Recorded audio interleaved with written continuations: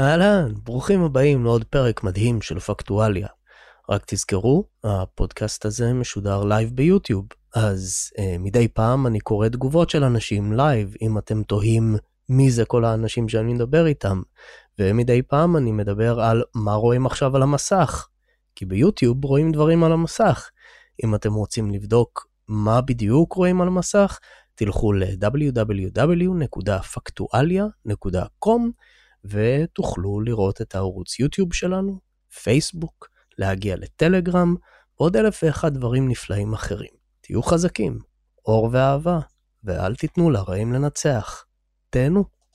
התוכנית משודרת בחסות אשתי, רון אפשטיין, ברק, נדב יונתן ארבל, אלישה זיו, טל עדיני, ישי 0703, יובל כוכבי, אברהם גולדברג, אלכס סירה, איגור טסקר, גיא קץ, וכל האנשים הטובים, היפים, הנפלאים, המתוקים, החכמים, המדהימים האלה ששמים את הכסף שלהם איפה שהעיניים והאוזניים שלהם נמצאות. אם גם אתם רוצים שהשם שלכם יתנוסס בגאון וגאווה לפני כל סטרים שאני עושה, כל מה שאתם צריכים לעשות זה ללכת ל-www.factualia.com, איפה שתמצאו לינקים לכל הדברים החשובים, כולל סושיאל מדיה, פייסבוק ומיין, זה איפה שאני מפרסם כל יום כתבות עם קומנטרי שלי, לינק לטלגרם, לקבוצה העילאית הבלתי יאומנה שלנו, איפה ששיט פוסטינג זה... כן, בקיצור, אתם צריכים לבדוק את הטלגרם שלנו. ולא פחות חשוב, אולי אפילו יותר, לינק לפטריון, איפה שאפשר לשים תרומה פר כל סטרים שאני עושה. זאת אומרת, נגיד אתם שמים $1 לסטרים, ועשיתי 4 סטרימים בחודש, יצא לכם $4. או בשביל תרומה חודשית או חד פעמית, אתם יכולים ללכת לפייפל.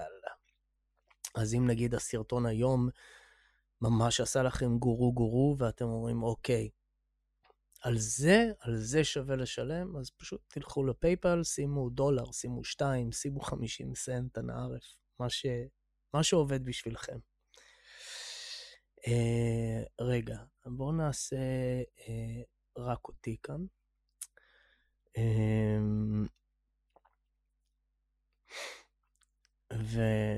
אני כבר רואה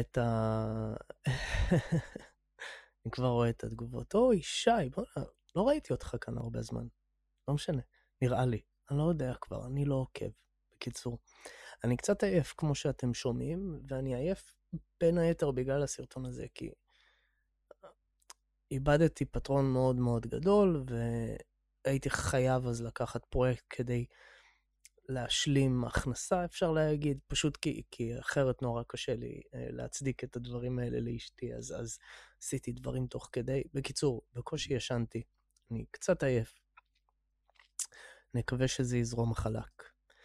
ולפני שאנחנו מתחילים, אני צריך לעשות איזשהו טריגר אלרט, כי אנחנו הולכים להתחיל כאן בשתי סרטונים, ורוב התרגום של הסרטונים, אבל גם כתבות שאני אקרא, נעשו על ידי גוגל, וגוגל, כחלק מהמהפכה התרבותית החדשה במערב שלהם, הם מעסיקים אנשים על בסיס של הצבע, האינסטלציה, היצר המיני שלהם, ולא על בסיס היכולת שלהם. אז התרגון מחורבן, פשוט קחו את זה בחשבון.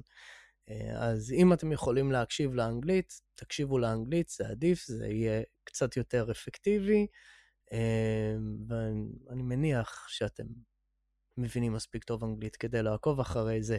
אם לא, תנסו לפענח את מה שגוגל חושב שאומרים בסרטונים האלה. חוץ מזה, אני אזהיר שאשכרה הולך להיות סיפורים, אני אומר ברצינות, ככל שאני מתעסק בסין, פלונגונג, מה שעובר על המוסלמים, על מיעוטים, והזוועות שהיו במהלך הזינוק הגדול קדימה, במהלך הטיהור האנטי-ימני שבא אחריו, והמהפכה התרבותית, וגם הפשעים שהם עשו אחר כך, אשכרה unsettling. וזה לא קל לזעזע אותי, אבל אני אומר לכם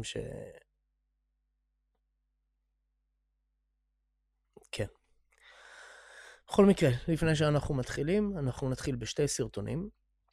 הסרטון הראשון הוא האמת סרטון תעמולה של הסינים עצמם מאותה תקופה באנגלית לגבי המהפכה התרבותית, והשני לקחתי כל מיני קטעים של סינים שחיים במערב שמדברים על המקבילים בין מה שהם חוו ומה שהסינים חוו בזמן המהפכה התרבותית לבין מה שהם רואים היום במערב. והדבר הכי חשוב לי בסרטון הזה, זה לא רק לדבר על המהפכה התרבותית כחלק מהעניין הזה של להבין את סין, אני רוצה דווקא היום, זה לא רק שתבינו את סין, זה גם שתבינו את המערב, תבינו איפה אנחנו חיים.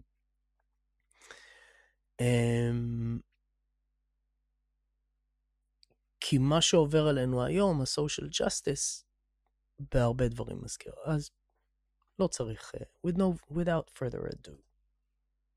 לנו המשך מלחמות הרובוטריקים הטובים בשקרניקים הרעים. The great Supreme Commander, Chairman Mao, issued a world-shaking call to us. You should pay attention to state affairs and carry the great proletarian cultural revolution through to the end.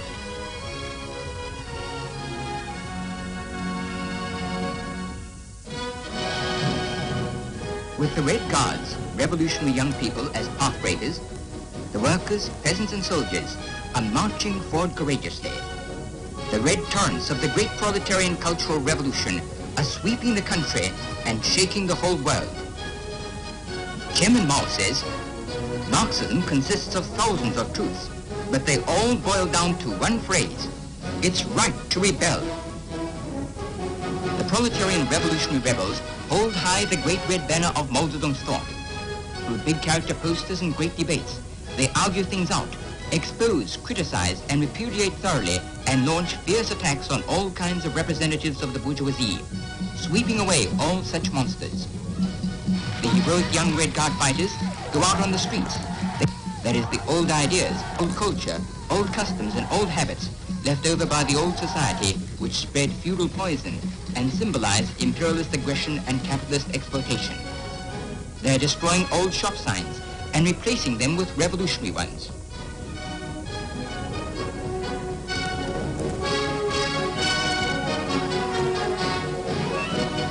The scum and dregs, such as street names insulting the Chinese people left by imperialism and revisionism, must be completely destroyed.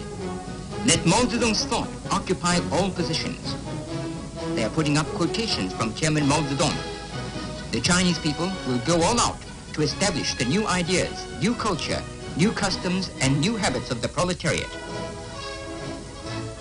The great proletarian cultural revolution has pushed the mass movement of creative study and application of Chairman Mao's works to a new stage. In our great motherland, a new era is emerging, in which workers, peasants and soldiers are grasping Marxism-Leninism, Mao Zedong's thought. The great proletarian cultural revolution has promoted the revolutionization of people's thinking. אוקיי. כמה דברים שאולי פספסתם. קרזת דמויות, כמו שזה מתרגם את זה, זה character posters, זה בגדול קרזות ענקיות עם אותיות סיניות. אם תהיתם. דבר נוסף, יש כאן עניין, בטח שמתם לב, על struggle, debate, עניינים, זה מבוסס על דברים שדיברנו עליהם עם זרטוסטרה כאן, שקשורים לרעיון ההגיילי הזה של דיאלקטיקה, כן? הסינתזה, האנטי-סינתזה, לא משנה. בגדול יש פשוט כאן כמה דברים שדיברנו עליהם בעבר, ואני הולך לעשות מעבר קצר עליהם. עוד שנייה. אז זה מאחורינו, זה איך הסינים ציירו באותה תקופה את המהפכה התרבותית. ועכשיו, שנייה, אני אשים רק אתכם, שאני אראה את התגובות שלכם טיפה יותר טוב, למרות שאני לא מבטיח שאני אצליח לקרוא אותם כמו שצריך, אבל ננסה. אז כמו שאמרתי, הסרטון הבא זה פשוט מספר קטעים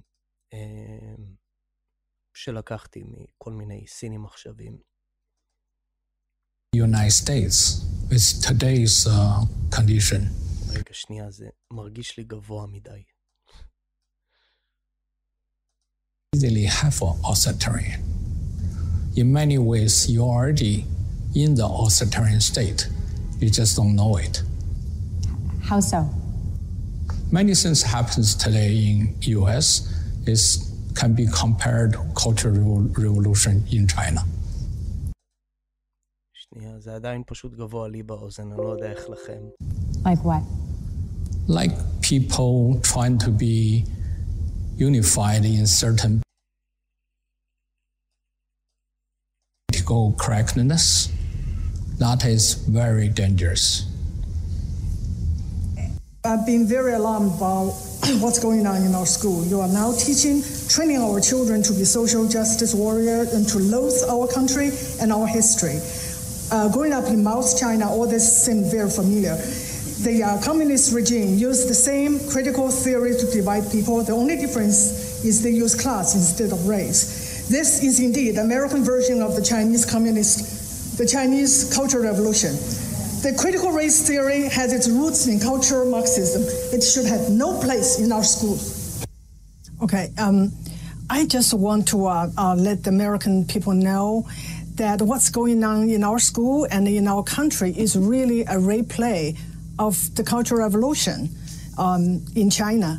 And I want people to see there's similarities, and the similarities are terrifying. They use the same ideology and same methodology, even the same vocabulary, and with the same goal. The ideology is cultural Marxism, and we were divided into groups as oppressor and oppressed.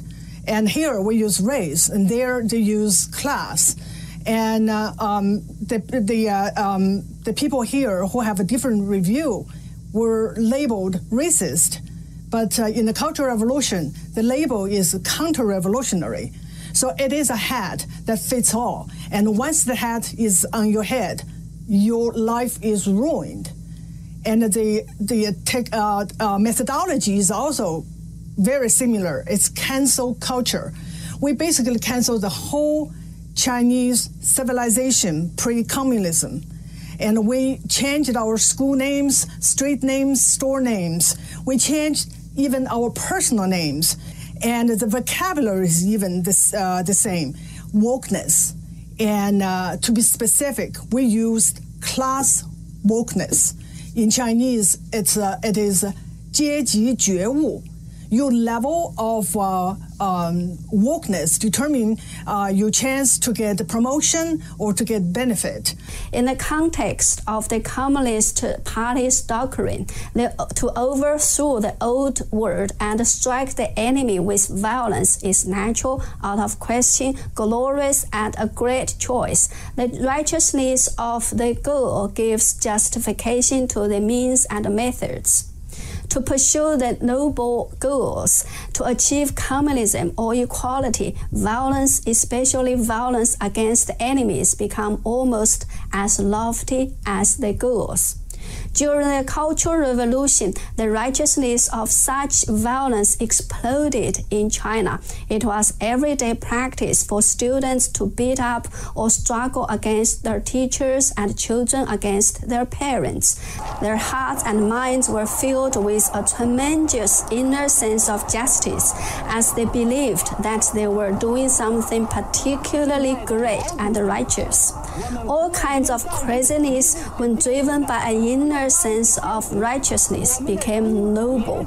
No one would feel or believe that they were crazy or overly fanatic. So the various atrocities of the Red Guards could be tolerated and were even encouraged. During the current waves of protests in the US and around the world, have we seen any similar ideological manifestation to that of smashing the old world and rebelling is justified during China's Cultural Revolution? After CCP established its power in 1949, everyone was given a social class category, according to how much money or land you owned before the CCP took power. If you belong to the working class or proletariat, you are politically righteous and you can be trusted and given much power and privilege. If you belong to the exploiting class, you are doomed. Even your children and grandchildren cannot raise their heads and are looked down upon by everybody. Nobody from the working class would want to marry you or your children, as you could pollute the pure blood of this working class family, etc. In the US today, while we don't put people into different class according to their wealth, we are also starting to categorize people based on their color, race, or what their ancestors did in the past, in some areas or to some extent. We no longer treat people or look at people as an individual based on his or her own merit. If you belong to the wrong race, or it seems you carry some kind of innate sin and you must pay for it. In China, during the Cultural Revolution, landlords' children were inherently sons of bitch or bastards or whatever bad names people wanted to call them, as they belonged to the shameful landlord class. If we are making special policies based on people's race, on the surface, it seems we are protecting the so-called vulnerable people in the society. But in reality, we are creating division and racism of another kind, and the society will only be more divided. A divided society is always what the communists like. If there is no division, the communists will create one so that people can fight among themselves to benefit the communist spectre. Destroy the Four Oaths is a term that many Chinese people are very familiar with. It means destroy old customs, old culture, old habits, and old ideas. The campaign to destroy the Four Oaths began in Beijing in 1966, shortly after the launch of the Cultural Revolution.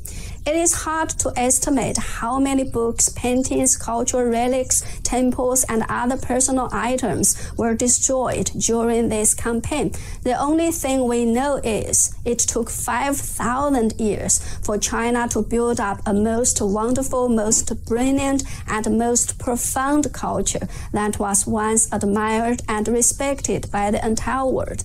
But it took only 10 years to destroy almost all of it. Are we doing the same thing to the culture of America and other countries? Yesterday, I saw a friend showing his deep concern on Facebook about the news that some rotters in London was threatening to loot the British Museum after the defacement of the statues of Abraham Lincoln and Winston Churchill. This friend also experienced China's Cultural Revolution himself, just like me. That's why the news of possible looting at the British Museum worried him so much. He clearly mentioned that what are happening today made him remember Cultural Revolution in China. CCP's leader Mao Zedong summarized the communist ideology into a very simple and easy to understand slogan, cracking down on the local tyrants and confiscating their lands. He promised the peasants that they could own landlords' land and sleep with landlords' young wives if they follow Chairman Mao to overthrow the old evil society. Taking away people's property became the most righteous thing to do in Mao's revolution, as those properties belonged to the evil exploiting class. Have we seen something similar here and now? Let's watch a short clip first. I want you to find by the time you leave this autonomous zone, I want you to give $10 to one African American person from this autonomous zone. And if you find that's difficult, if you find it's hard for you to give $10 to people of color, to black people especially, you have to think really critically about, in the future, are you going to actually give up power and land and capital when you have it? If you have a hard time giving up $10, you got to think about, are you really down with this struggle? Okay, if $10 are not a big deal, there are other things for a group of people to give up or donate to another group of people, such as properties. During China's Cultural Revolution, there was a very famous blank paper hero. His name was Zhang Tieshen, as he did not know how to answer the questions when taking a national exam on physics and chemistry. He handed in a blank paper and wrote on the back a letter to respected leaders, saying that he came from a politically clean family. He loved his time in the countryside where he received education from the peasants, and that he was disgusted by bookworms, etc. His letter somehow fit the political needs of that time when the so-called down to the countryside movement was in its peak. All urban youth, high school graduates were sent to the countryside to be re-educated or reformed by the peasants. Universities stopped admitting students via entrance examinations. Instead, they admitted worker students, peasant students, and soldier students through recommendations. Politically correct workers, peasants, and soldiers who obeyed the party could go to universities if their leaders recommended them. Therefore, Zhang Tieshen, who did not know physics or chemistry, became a blank paper hero for daring to challenge the conventional examination system. He later even won a seat in the Standing Committee of the National People's Congress in 1975. For 10 years, qualified students were refused by the universities, while politically correct workers, peasants, and soldiers became heroes for not having to master any knowledge. Have we seen similar things in the U.S.? In 2017, high school senior Ziad Ahmed was accepted to Stanford University after writing Black Lives Matter exactly 100 times in his application essay. אוקיי. הבנתם לאן אני הולך עם זה. אני מקווה שהסאונד לא היה כזה פסיכי, אבל כן. יאללה, בואו נתחיל. מקווה שספגתם קצת ממה שהלך שם. אז ככה, לפני שאני נכנס לתאר את הזוועות של המהפכה התרבותית, את הסיבות שלהם, התגובות, הנפשות הפועלות, כל הדברים האלה, משהו שאני צריך שתיקחו בחשבון, תעשו איזשהו כזה, מעין mental note, זה שקודם כל, כשעושים את ההשוואה הזו בראש שלכם, או בלי קשר להשוואות שאני אעשה, אתם חייבים לקחת בחשבון את ההבדלים המהותיים בין המערב של היום וסין של אז.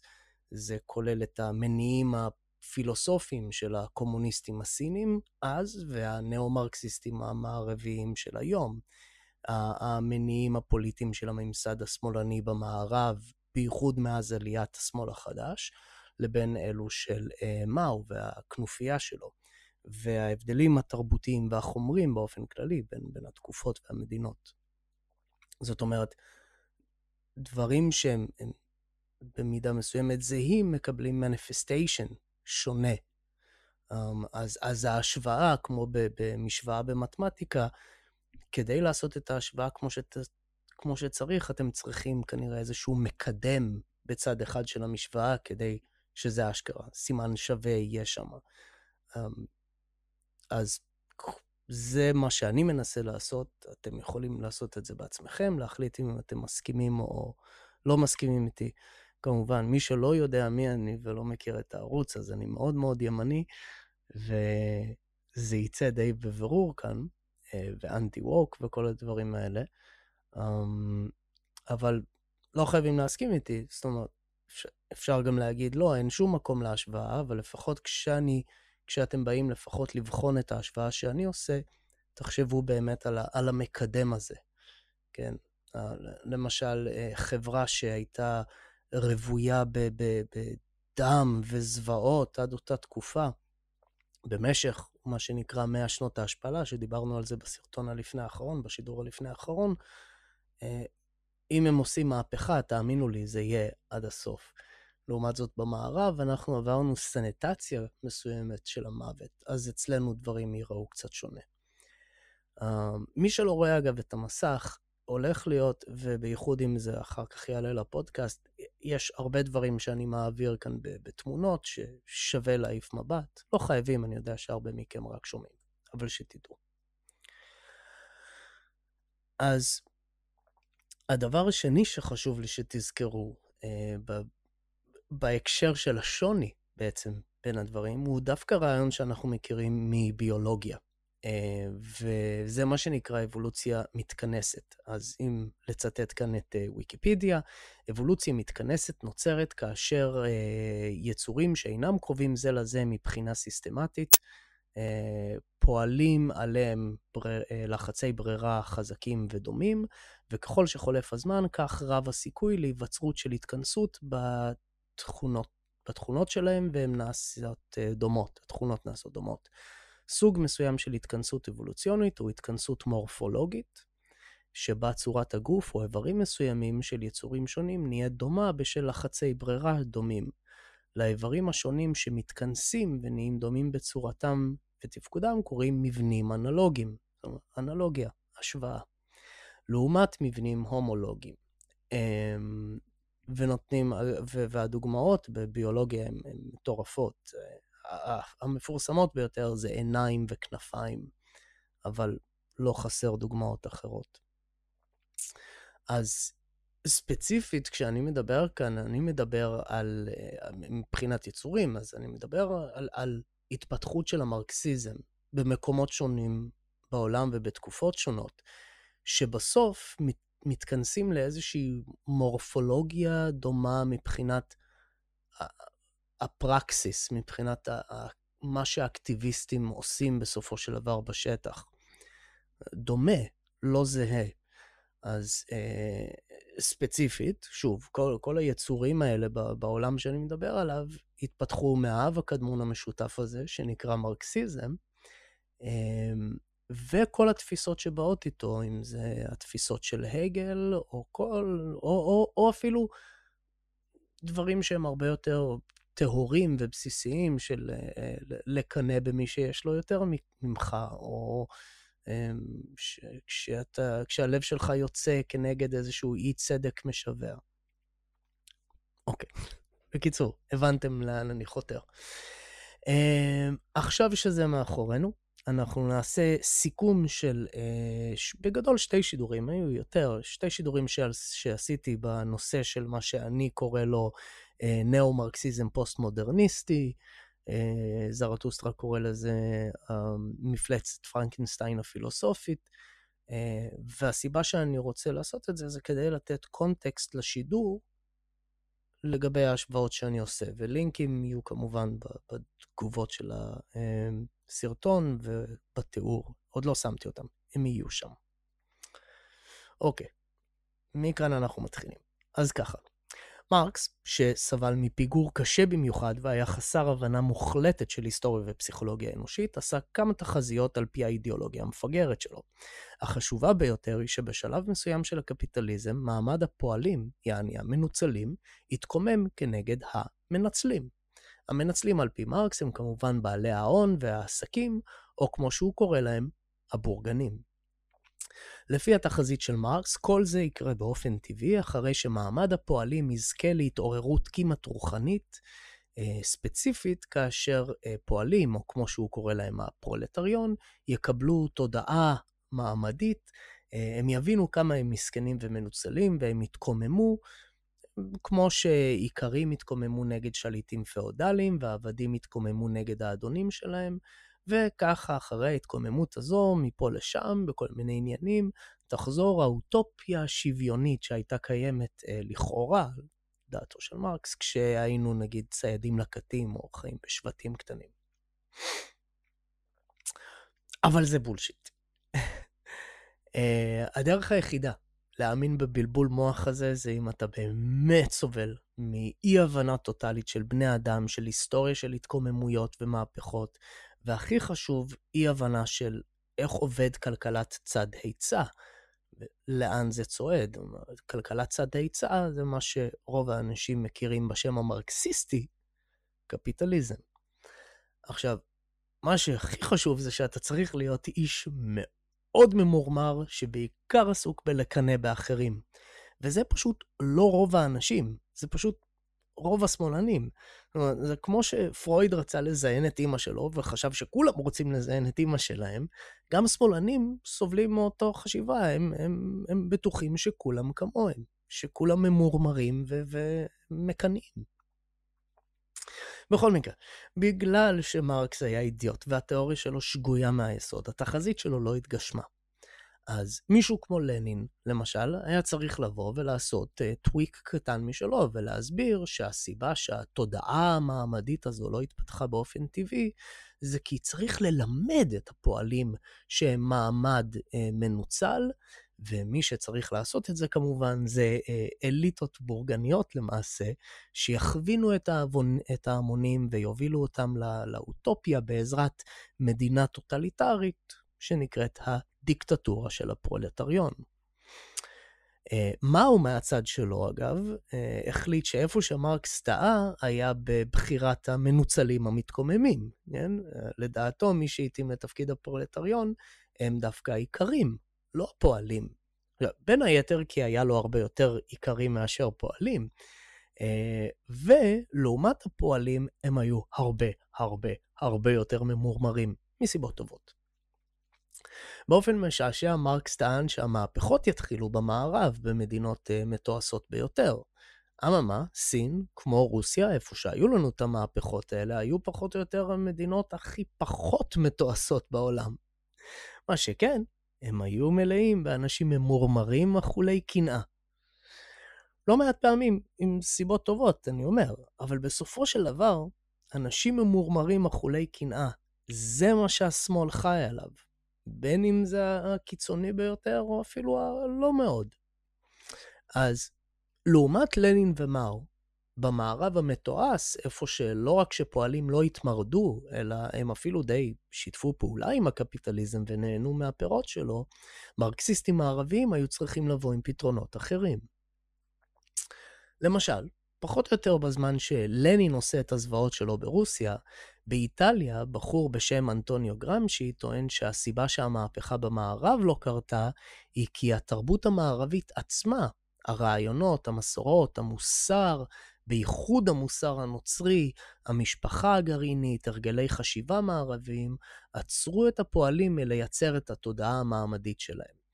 אז הפתרון שלו זה שהמרקסיסטים צריכים להשתלט על המוסדות שמייצרות את התרבות, אמצעי הייצור של התרבות.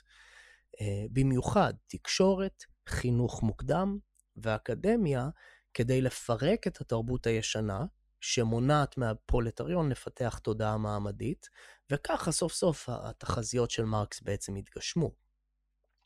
בחור אחר, הונגרי בשם ג'ורג' לוקאץ', שמשרת כקומיסר העם לחינוך ותרבות, רק קומוניסטים עם השמות שלהם, קומיסר העם לחינוך ותרבות, אחרי המהפכה הקומוניסטית בהונגריה, הוא תופס פיקוד על מערכת החינוך בהתאם. וכשהוא תופס את הפיקוד הזה, אחד הדברים שהוא עושה זה לדאוג שילדים ילמדו ממה שאפשר רק לתאר כחומר פורנוגרפי. הוא אבי הסקס אד. הוא. ולמה הוא עושה את זה? כי הוא צריך להוציא מהם את התמימות שמבחינתו התרבות הנחילה להם, כי לביולוגיה כמובן אין משקל בעולם הזה. זה הכל תרבות. זאת אומרת, הם תמימים כי ככה התרבות המערבית עושה כדי שהיא תוכל לעשות להם אינדוקטרינציה יותר בקלות, ולייצר מעמד פועלים שבוי של הקפיטליזם.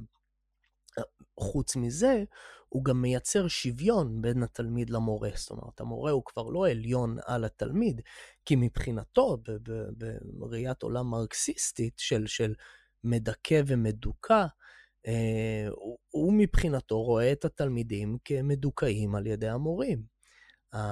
והרעיונות האלה שלו, הם ישמשו דור חדש של פדגוגים במערב, תחת הבאנר של critical pedagogy, או פדגוגיה ביקורתית.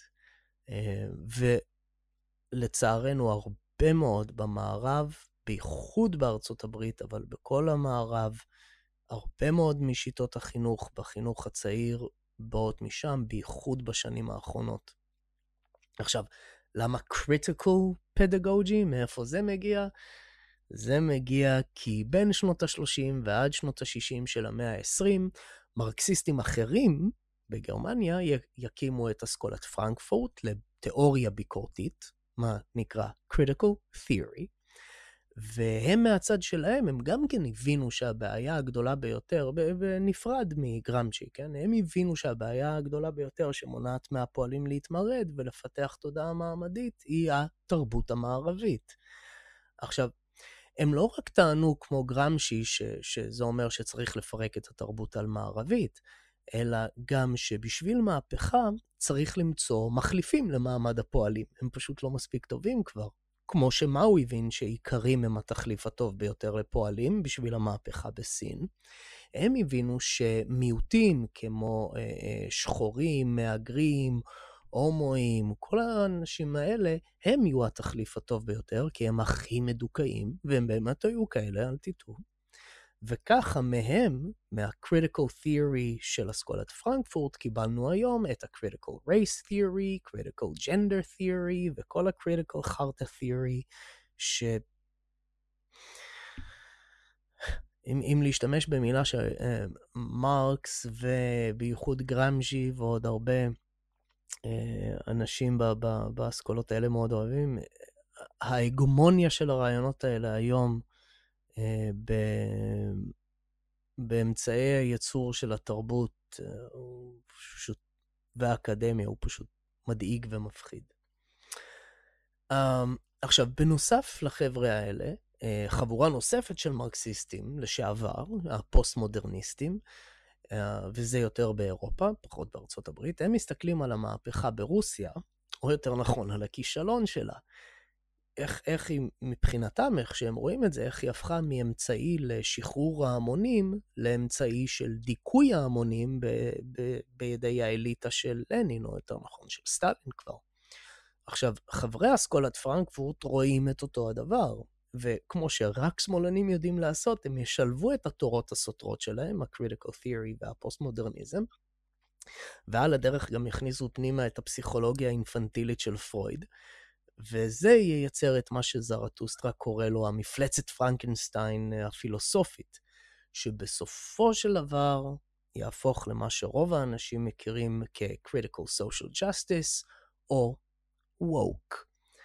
זאת אומרת, וזה החלק החשוב, הצורך בפירוק התרבות המערבית הוא כלי לא רק להבאת המהפכה, אלא גם כדי שהמהפכה לא תביא לשלטון של האליטות המושחתות הסמכותניות האלה של המפלגה הקומוניסטית.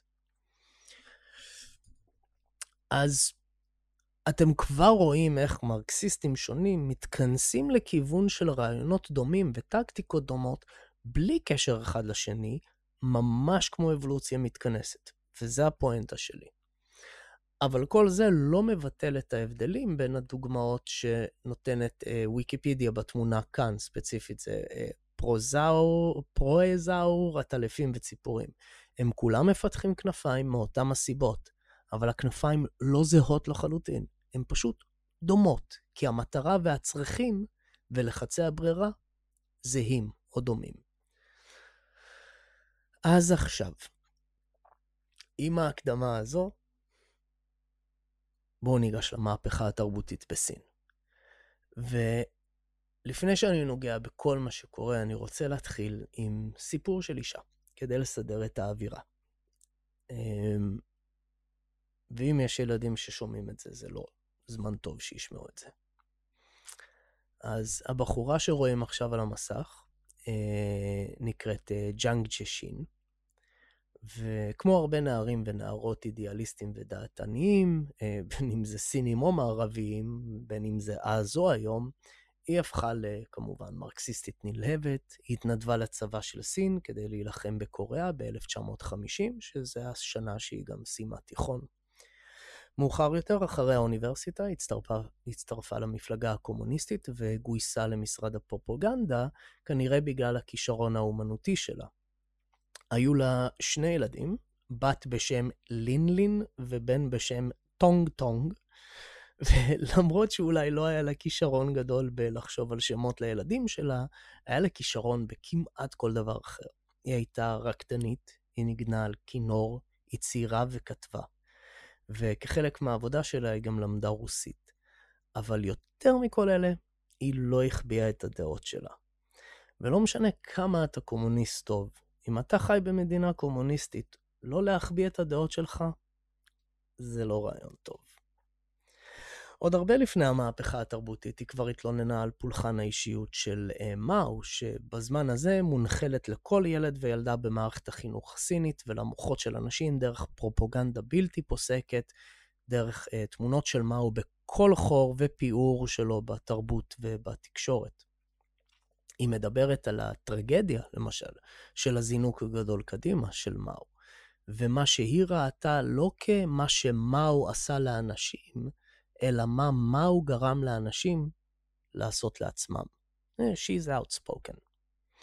עכשיו, תכף נדבר על זה בפירוט יותר, אבל בשלב הזה, 1969, מאו כבר היה עמוק בתוך המסע טיהור שלו של בחירי מפלגה, כחלק מהמהפכה התרבותית, כאשר מהבכירים ביותר, אולי הבכיר ביותר, היה בחור בשם ליו שאוצ'י. והוא היה מועד להיות היורש של מאו, וגם ממובילי המפלגה, ומהלוחמים שלה, עוד מהימים הראשונים המוקדמים ביותר, מי שזוכר שדיברתי על הצעדה הגדולה של מאו, הוא היה שם, כן?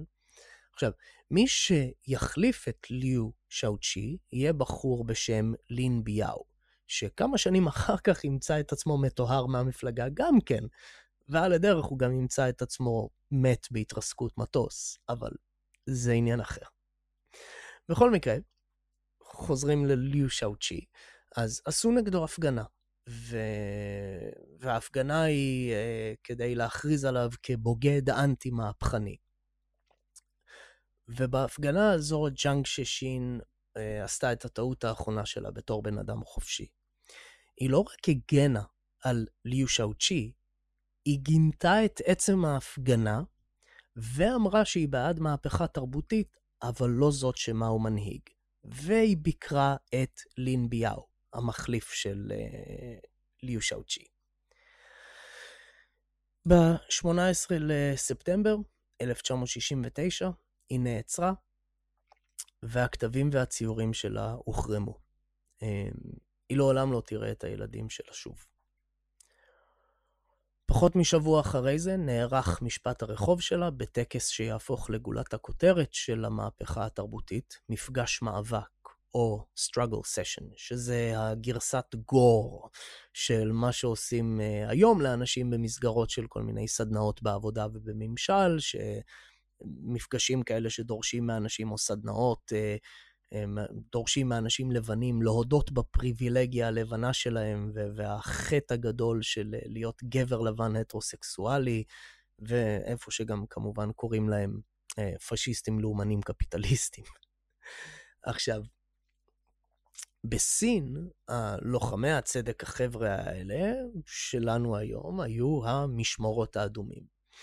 הסשנים, המשפטי רחוב המשפילים, שם החטא הגדול היה בעיקר התנגדות למאו, והשם גנאי היה פחות או יותר כמו היום, לאומנים וקפיטליסטים. ואנטי-מהפכניים, ולנדלורדס, ורודסטרס, וכל מיני כאלה. בכל מקרה, כמו בעוד הרבה סשנים אחרים, שנערכו למאות אלפי אנשים, 2 קולגות לשעבר שלה, מהמשמר האדום, העלו אותה על במה, אחד מחופף לה את הידיים מאחורי הגב, השני מושך לה את הראש בשיער, ויש לה שלט שתלוי על הצוואר שלה עם הכתובת אשמה. יש כאן דוגמה על המסך איך נראו ה-struggle sessions האלה. struggle, כמובן, שוב, זה חוזר לעולם ההגליאני הזה של קונפליקט, כן? שדרך הקונפליקט מגיע משהו חדש וטוב. מה שאחר כך מרקס לוקח והופך למטריאליסטי, כאשר אצל הגל זה היה יותר בעולם של רעיונות. כמובן שזה חוזר לעולם הרעיונות.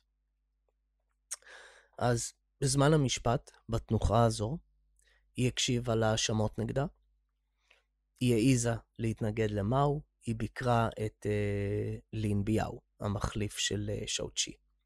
היא כמובן נמצאה אשמה, וכששאלו אותה אם היא חוזרת בה, היא אמרה שהיא מוכנה למות למען האמת. If only she'd be so lucky. היא נשפטה לעבודות פרך במחנה חינוך מחדש, ומיד עם המאסר שלה, היא הוקטה ונאנסה באלימות, בשיטתיות ובאופן סדיר. שתבינו שכחלק מהעונש, וזה חלק מהעונש, היו צריכים לאנוס אותה כל כך הרבה, עד שלא היה מספיק שומרים שיעשו את זה. אז הבטיחו לאסירים שיקצבו את העונש שלהם בתמורה לזה שיאנסו אותה. בזמן המעצר, כאשר היא לא נאנסה או הוא עבדה בפרך, היא הייתה נאזקת בשלשלאות ברגליים, עם ידיים אזוקות מאחורי הגב, בתוספת הזיקים קטנים שידקו את הגודלים שלה. מעט הזמן שבין לבין, היא כתבה עם כל מה שהיא יכלה על כל מה שהיא יכלה.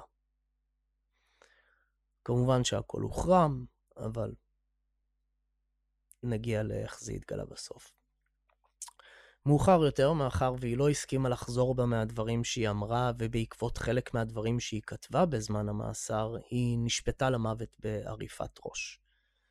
לצערה, בכירים במערכת החליטו להשאיר אותה בחיים, והעבירו אותה מהמחנה לחינוך מחדש, עבודות פרך איפה שהיא הייתה, לכלא רגיל.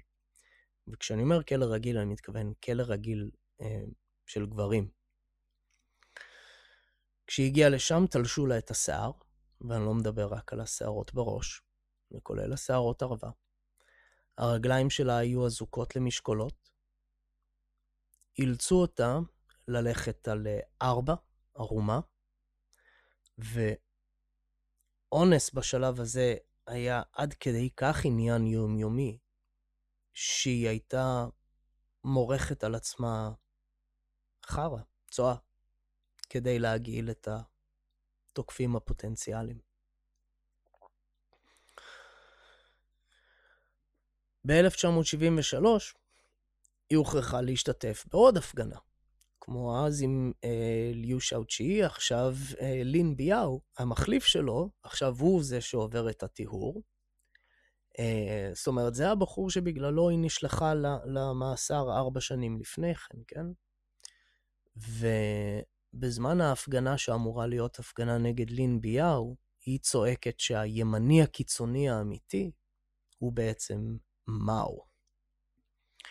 בעקבות ההתפרצות הזו היא הושלכה לצינוק בצורת קובייה של 1 מטר על 1 מטר, זאת אומרת אי אפשר לשכב בו ואי אפשר לעמוד בו. בצינוק אגב לא הייתה אסלה, במקום זה מה שקורה הרצפה נפתחת כל כמה זמן וזה פשוט מנקז החוצה את הצואה והשתן. זאת אומרת בין לבין היא בתוך השתן והצואה שלה. רוב האנשים לא שרדו יותר מכמה שבועות בצינוקים מהסוג הזה, כמו שאתם יכולים לדמיין. היא שעתה בצינוק הזה 1 שנה ו7 חודשים. בשלב הזה כבר ניתן לראות היה סימנים להתקפים פסיכוטיים. בין מקרים שתועדו היו שהיא אכלה, היא טבלה לחמניות בדם של המחזור שלה ואכלה אותם. היו לה התקפי צחוק ובכי בו זמנית, ובשאר הזמן היא פשוט הייתה בוהה בחלל במבט מזוגג.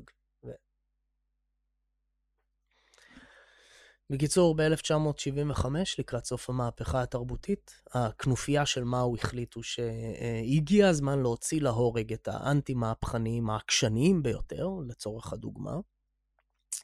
ובהחלטה על המקרה שלה נאמר שבמהלך המאסר שלה, אני מצטט, היא הייתה כל כך יהירה עד שכל יום שהיא חיה יותר, היא הופכת ליותר אנטי-מהפכנית. בואו נהרוג אותה ונגמור עם זה. ומי שאומר את זה, זה האחיין של מאו יואן שין. עכשיו, משהו שחשוב להבין, זה גם לגבי, זה נכון לכל דרום מזרח אסיה, קוריאה, סין וכאלה, מה השם הראשון שמשתמשים בו זה השם משפחה, כן? אז מאו צטונג זה השם הפרטי, מאו זה השם משפחה, אז מאו יואן שין זה השם שלו, בגלל זה הוא מאו, אז הוא האחיין שלו. ומי שכנראה לפחות היה אחראי על לא מעט מהסבל שלה באופן ישיר, הייתה אשתו של מאו. עוד מעט נדבר עליה. עכשיו, בכירים במפלגה ובבית כלא פחדו שהיא תדבר בפני האסירים האחרים בזמן שמוליכים אותה לרעבה להוצאה להורג. אז הם חוררו לה את הקנה נשימה. וזה היה עניין חצי סטנדרטי. כדי למנוע מאנשים לדבר. מה שהיה לא סטנדרטי זה שבמקרה שלה, מאחר ואתה עדיין יכול ללחוש, הם שברו לה את הלסת. ב-4 לאפריל, ב-1975,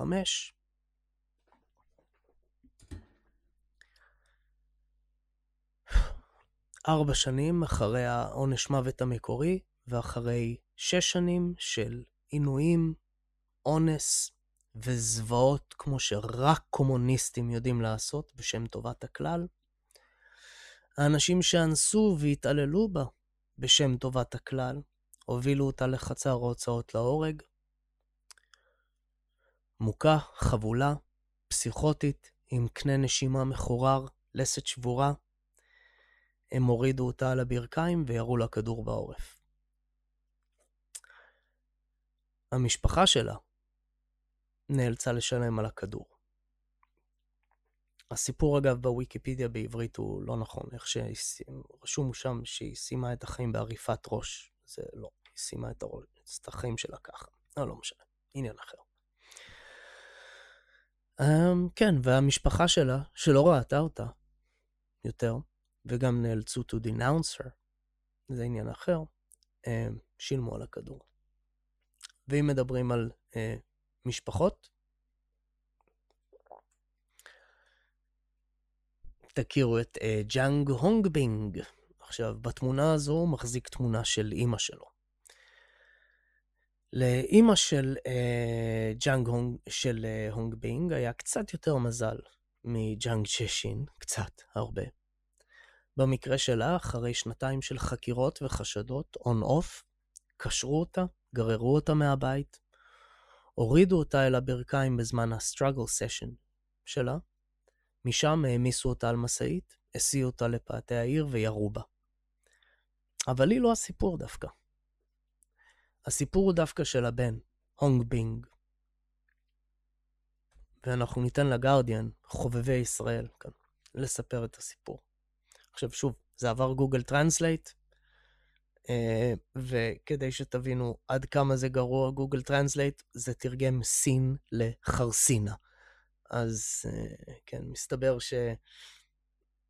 כמו שאמרתי, להעסיק אנשים על בסיס זה שהם שחורים, נשים וטרנסג'נדרים, זה לא תורם לאיכות מוצר. בכל מקרה, חזרה לסיפור הזה. הוצאתה להורג של פאנג ז'ונג מו על פשעים פוליטיים במהלך מהפכת התרבות הייתה דבר שגרתי באכזריותה, אך מזעזעת יותר לגורמים מבחוץ מבחינה אחת. המאשימים שלה היו בעלה וילדם בן ה-16. החלקת קבר של פאנג כבר מכוסה בבניינים וחומה מתנשאת מאחוריה, הרחובות הסמוכים עמוסים במסגרות חלונות, עריכים, משטחי עץ. ללא הכרה רשמית, חושש ג'אנג הובינג, חושש הבן שהקבר והסיפור של אמא שלו עלולים להיעלם בקרוב. חלק מעבר רחב יותר ומוצל שהולך ונעלם במהירות, בימינו בצורה שיטתית. זה לא היה נכון עד לפני כמה שנים. הנה מה שהוא אומר. אמי, אבא ואני כולנו נטרפנו מהמהפכה התרבותית, אמר ג'אנג בן 60, שכיום הוא עורך דין. זו הייתה קטסטרופה שאכלה את האומה הסינית. עלינו לזכור את הלקח ההיסטורי הכואב הזה, ולעולם לא לתת לזה לקרות שוב. אני מנסה לתקן את גוגל, אז תזרמו. המפלגה הקומוניסטית ראתה מזמן את התקופה כאסון. למרות זאת, הרשויות מקפידות על בדיקתה. זאת אומרת, דואגים שזה יהיה the correct kind of history. זה כמעט לא מטופל בהיסטוריה הרשמית. עם זאת, מחלקות היסטוריה עורכות כעת קורסים על התקופה, ויש כיסוי הולך וגדל באינטרנט. הוא ציין, בחלקו לדבריו, הדיון המתגבש משקף את הזמן החולף. האנשים שעשו אז כמה מהדברים הגרועים ביותר, כי הם היו צעירים וטיפשים, נלהבים ולהוטים, דוחפים עכשיו, כאילו, they're pushing 70, הם מגיעים לגילאי 70. הם רוצים לכתוב לפני שהם עוברים מהעולם. או לפעמים הילדים שלהם רוצים שהם ירשמו את זה. המשפחה שלהם הייתה פעם הרמונית, שמחה וחמה, אמר עורך דין. פנג, שהייתה רק בת 44 כשמתה, הייתה נועזת, מוחצנת וישרה בכל עיסוקיה, נזכר אחיה הצעיר. היא הכירה את בעלה כשהצטרפו למטרה מהפכנית, כמובן, הצטרפו למהפכה. אבל חייהם היו מצולקים על ידי הפוליטיקה מההתחלה. אביה של פנג הוצא להורג כחשוד של הלאומנים של ה-KMT. ואז פרצה מהפכת התרבות לחייהם. ברחובות ג'וזן, השומרים האדומים או המשמרות האדומות, זה יותר נכון להגיד, ניפצו נכסי ירושה ושרפו ספרים. חשבתי שזה נהדר, רגע חסר תקדים בהיסטוריה, אמר ג'אנג. בלהט של התלהבות שינו הילדים את שמם. ג'אנג, שנקרא בעבר טייפו, הפך להונג בינג או חייל אדום.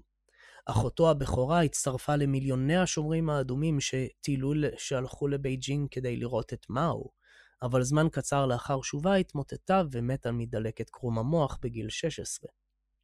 חודשיים לאחר מכן, אביהם הותקף כקפיטליסט רודסטר, תרגמו את זה כאן לרוכב קפיטליסט. בקיצור, הוא אשם כקפיטליסט, ועשו לו את זה בלפחות 18 מפגשי מאבק שונים של התעללות מילולית ופיזית. הבן מספר, כתבתי עליו פוסטר גדול של, character poster, פוסטר גדול של אותיות, כמו שהאי לבשה שרשום השמה וכמו שראיתם בתמונות. רק רציתי לעקוב אחרי היושב ראש מאו, אמר ג'אנג. שילד יבקר את ההורים שלו לא היה רק במשק הבית שלנו, כל המדינה עשתה את זה. בשנת 1968 נפל בפנג חשד בגלל אביה, ואחרי שנתיים של חקירה, מעצר ואי ודאות עינו אותה. לאחר מותו של מאו, ונפילתה, אוי, זה רגע, מה זה? אוקיי. הלך כאן הקטע של ההוצאה להורג, אבל בכל מקרה, הפואנטה היא בזמן המשפט, כאילו, הבן הוא זה שמלשין עליה, ומעיד נגדה, בסטרגל סשן הזה,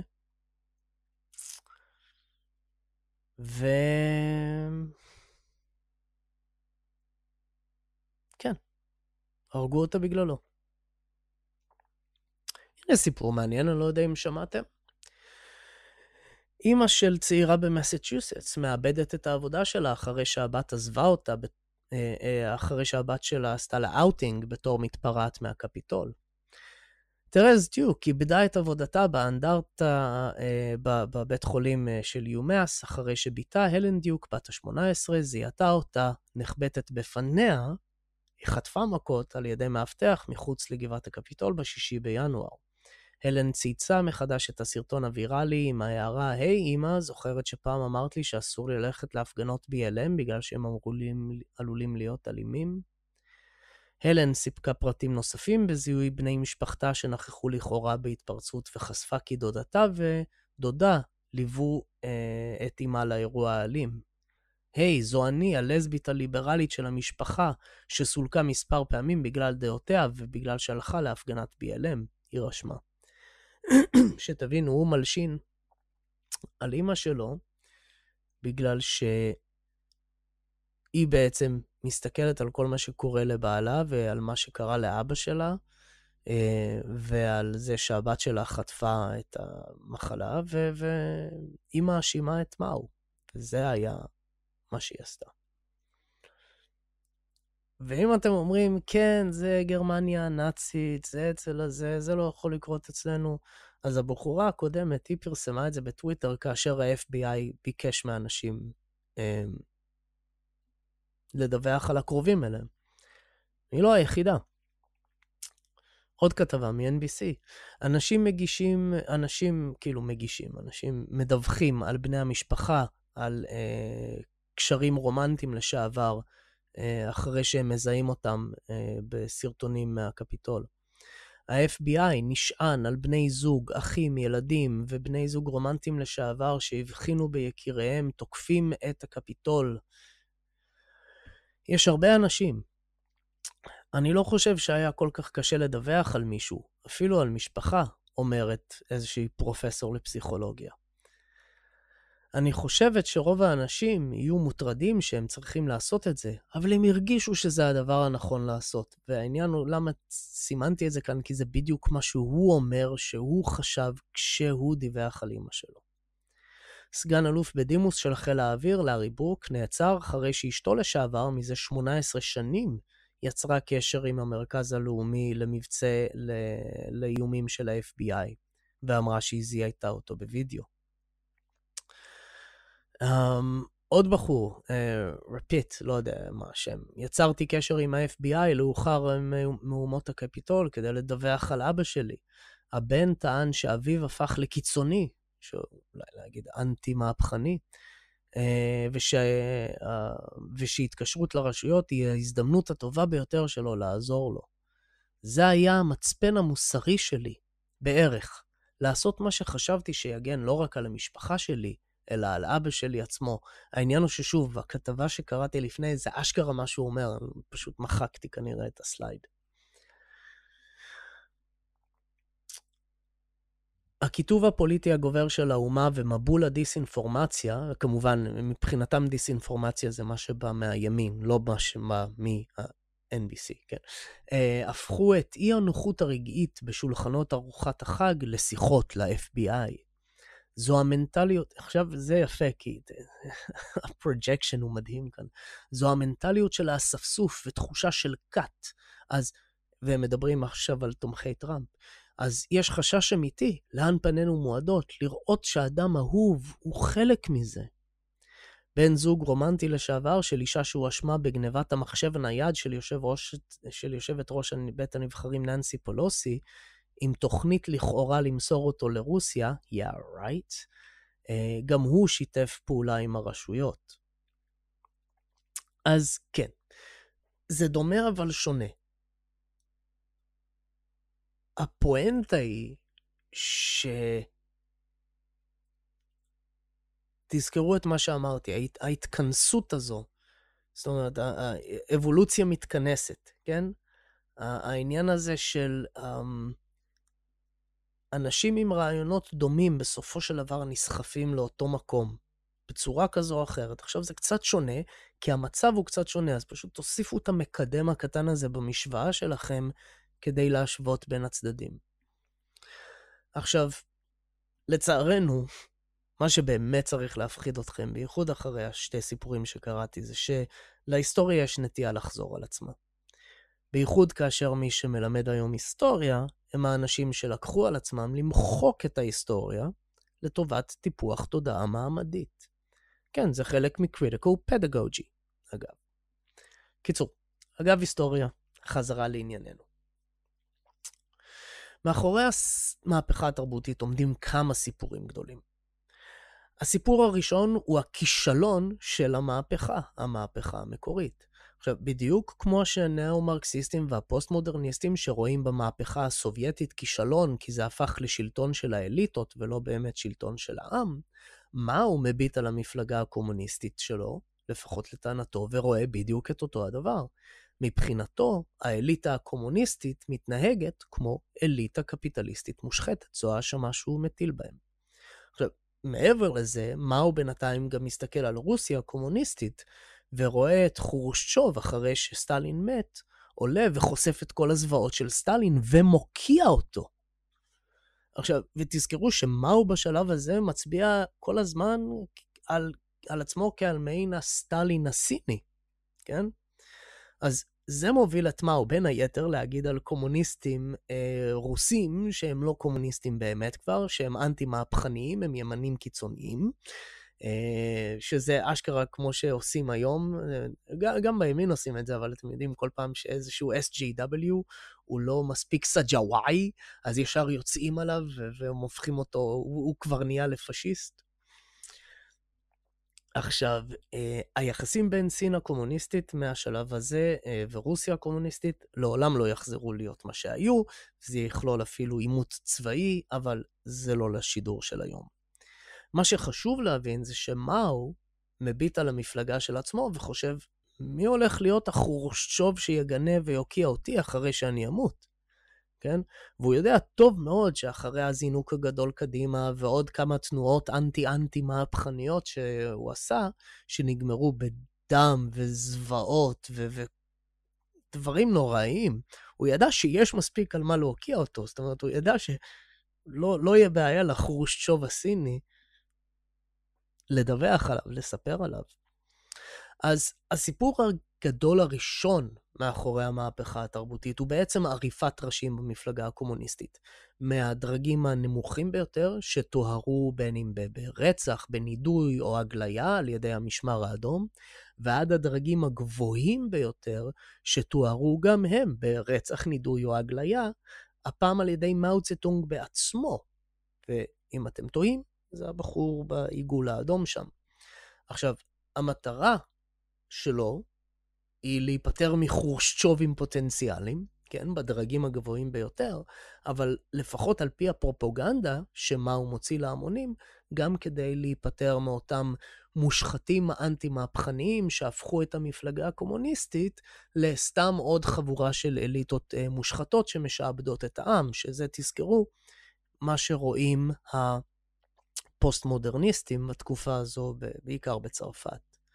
עכשיו, אני ארשה לכם להחליט אם מה הוא פועל באמת אידיאולוגית נגד האליטות המושחתות, או שזה פשוט התירוץ שהוא משתמש.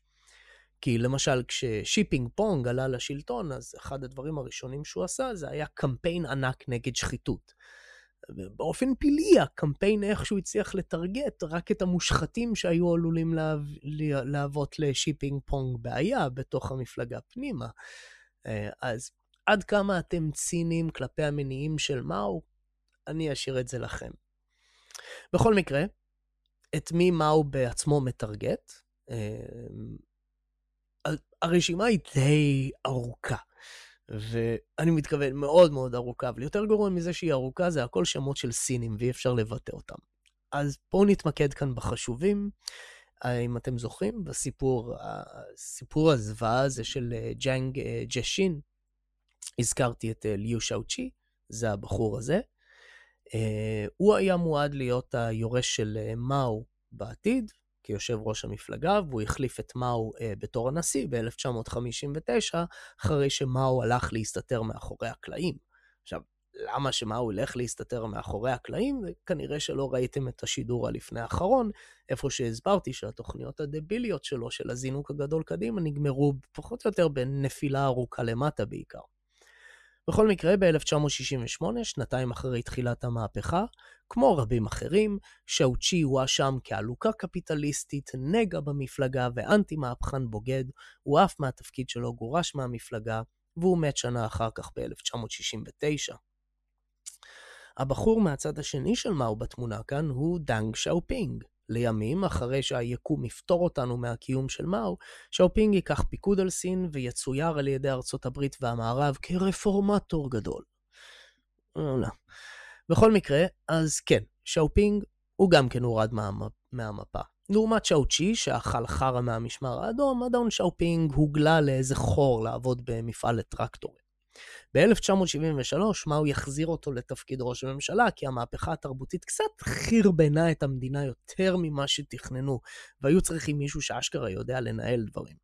אבל אחר כך מאו עוד פעם מטהר אותו מהמפלגה, כי זה מאו וככה זה קומוניזם. עוד בן אדם שמעניין לציין, למרות שהוא לא מהדרגים הגבוהים ביותר, הוא הבחור הזה שעומד ליד חברי המשמר האדום כאן, אגב, שימו לב, לובשים מסכה עוד לפני שזה היה קול, וכאן הוא בדרך לסטרגל סשן שלו. והנה אותו בחור עומד כאן ליד הבן שלו. עכשיו, אם אתם תוהים מי זה הבן שלו, הנה תמונה יותר עדכנית של הבן שלו. אז כן, גם אבא של שי פינג פונג תואר מהמפלגה באותה תקופה, ופינג פונג בעצמו יישלח כמו עוד עשרות או מאות אלפי אחרים לחורים הנידחים ביותר של סין להיות עיקר, אבל אנחנו נגיע לזה. בכל מקרה, הנה הוא עם ביידן בתקופה של ללחוץ ידיים לרוצחי העם היה הספורט החביב של האמריקאים כחלק מתפיסת העולם המעניינת של אובמה. מצד שני, הנה קיסינג'ר. והנה קיסינג'ר שוב. והנה הוא שוב. אבל עליו ועל התמונות האלה אני אדבר בפרק של יחסי ארצות הברית סין, כנראה הפרק אחרי הבא. ואם אתם חושבים שעד עכשיו לפחות עשיתי עבודה טובה, כמו שאמרתי, תשקלו לעשות לייק, לשתף זה מאוד יעזור, ואם הפרק על יחסי ארצות הברית סין הוא משהו שיעניין אתכם לראות ואתם תרצו אולי לעשות סאב, זה יהיה רעיון טוב. ואם אתם רוצים להגיד לי תודה על ההשקעה ולדרבן אותי להשקיע אפילו יותר בסרטון ארצות הברית, אז תשקלו לתרום. חלסי משפיל, אני מקווה שדרבנתי אתכם, נמשיך. בכל מקרה, החבר'ה האלה כמו אבא של פינג פונג או דנג שאופינג ואפילו ליו שאוצ'י בתכלס הם ברי המזל, כי מי שאוכל את החר האמיתי היו מורים, אמנים, פרופסורים, בעלי אדמות, בעלי עסקים, פקידי מפלגה מקומיים בכפרים, בערים, באוניברסיטאות, ואנשי ונשות מצפון כמו ג'אנג צ'שין שהתחלנו איתה. ושוב, התמונות האלה, אתם כולה צריכים לעשות חיפוש כאילו בדאק-דאק-גו, אתם יודעים, struggle sessions, cultural revolution, ואתם תראו את כל התמונות האלה. כולם אותו הדבר. עכשיו, בתחילת המהפכה, ואתם שמעתם את השם הזה עד עכשיו כמה פעמים, מי שאחראים לרוב הפשעים האלה הם תלמידי חטיבות ביניים, תיכוניסטים וסטודנטים, שענו לקריאה של מאו לחדש את המהפכה. דור שלם של צעירים שעברו אינדוקטרינציה בלתי פוסקת על גדולתו של היושב ראש מאו. היום יש לנו דור שעבר אינדוקטרינציה אחרת. ואגב, הנה תמונה של סטודנטים סינים היום משחזרים את הזוועות. מה שמזכיר לי רק דברים כמו איך שפלסטינים משחזרים התקפות טרור, פחות או יותר. כאילו, אנשים האלה. בכל מקרה, כל המהפכה התרבותית הזו מתחילה כשמאו משתמש במקביל הסיני לפשקווילים, מה שדיברתי עליו, שנקרא כרזת אותיות, ששם מאו קורא להפגיז את המפלגה או להסתער על המרכז, כאשר בגדול, כן, אוקיי, זה bombard the headquarters, זה מה שהוא אומר, וזה קורה בזמן שהמפלגה הסינית מתכנסת.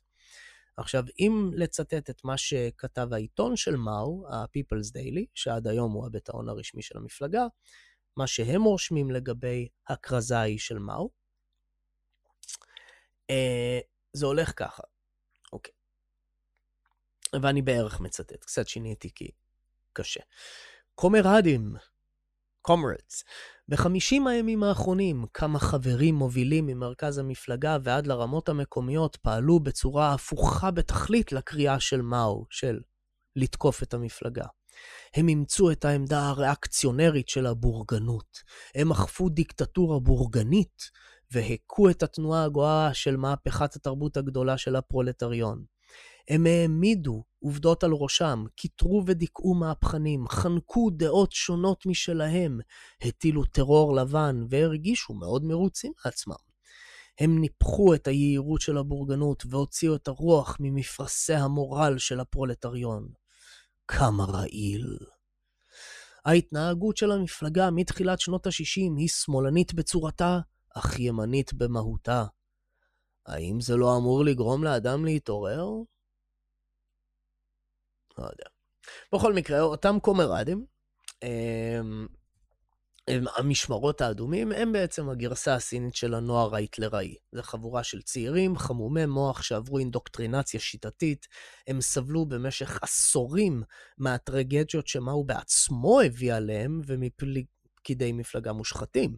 זאת אומרת, יש להם על מה לכעוס, יש להם את המרמור. וכאן מה שאתם רואים בתמונה הזו, זה הם מנופנפים בספרון הקטן האדום שלהם, שזה בעצם ספר עם ציטוטים של מאו, שזה אפשר לחשוב על זה כהגרסה הקומוניסטית לסונה של המוסלמים, נכון? דבריו של הנביא מוחמד, כי בדיוק כמו מוחמד צריך להבין שמאו הוא העליון הנפלא בכל האנשים, כן? חוץ מזה, הם לבשו סרטים אדומים על הזרוע, והם שינו את השמות שלהם לשנות מהפכניים, והוציאו את כל הכעס שלהם על כל צורות השלטון שיכלו. הם כמובן גם השמידו כל שריד אפשרי של התרבות הסינית העתיקה. בדיוק כמו בעצם גרמשי, כן? וכמו חברי אסכולת פרנקפורט, ואנשי ה-Critical Social Justice של היום, מאו הפך את התרבות לאויב מספר אחד. היום הם יספרו לכם שהאויב הוא heteronormative whiteness, כן? התרבות הלבנה ההטרונורמטיבית. בשביל מאו, האויב של המהפכה הוא התרבות הסינית. ואם לחזור למחקר שציטטתי בשידור הקודם, השומרים האדומים, וזה ציטוט, שרפו 2.3 מיליון ספרים ו3.3 מיליון ציורים, חפצי אומנות ופריטי רהיטים. יתר על כן, 4,922 מתוך 6,843 מקומות בעלי עניין תרבותי או היסטורי בבייג'ין הושמדו באופן רשמי. זמן קצר לאחר שהגיעו מסעות של המשמרות האדומים של בייג'ינג לערים הגדולות האחרות, חזר המודל של בייג'ינג של טרור אדום במקומות בכל רחבי סין. פשדו על מקדשים וכנסיות, ספרים נשרפו, ואויבי המעמד, כן, class enemies, כן, הוקו.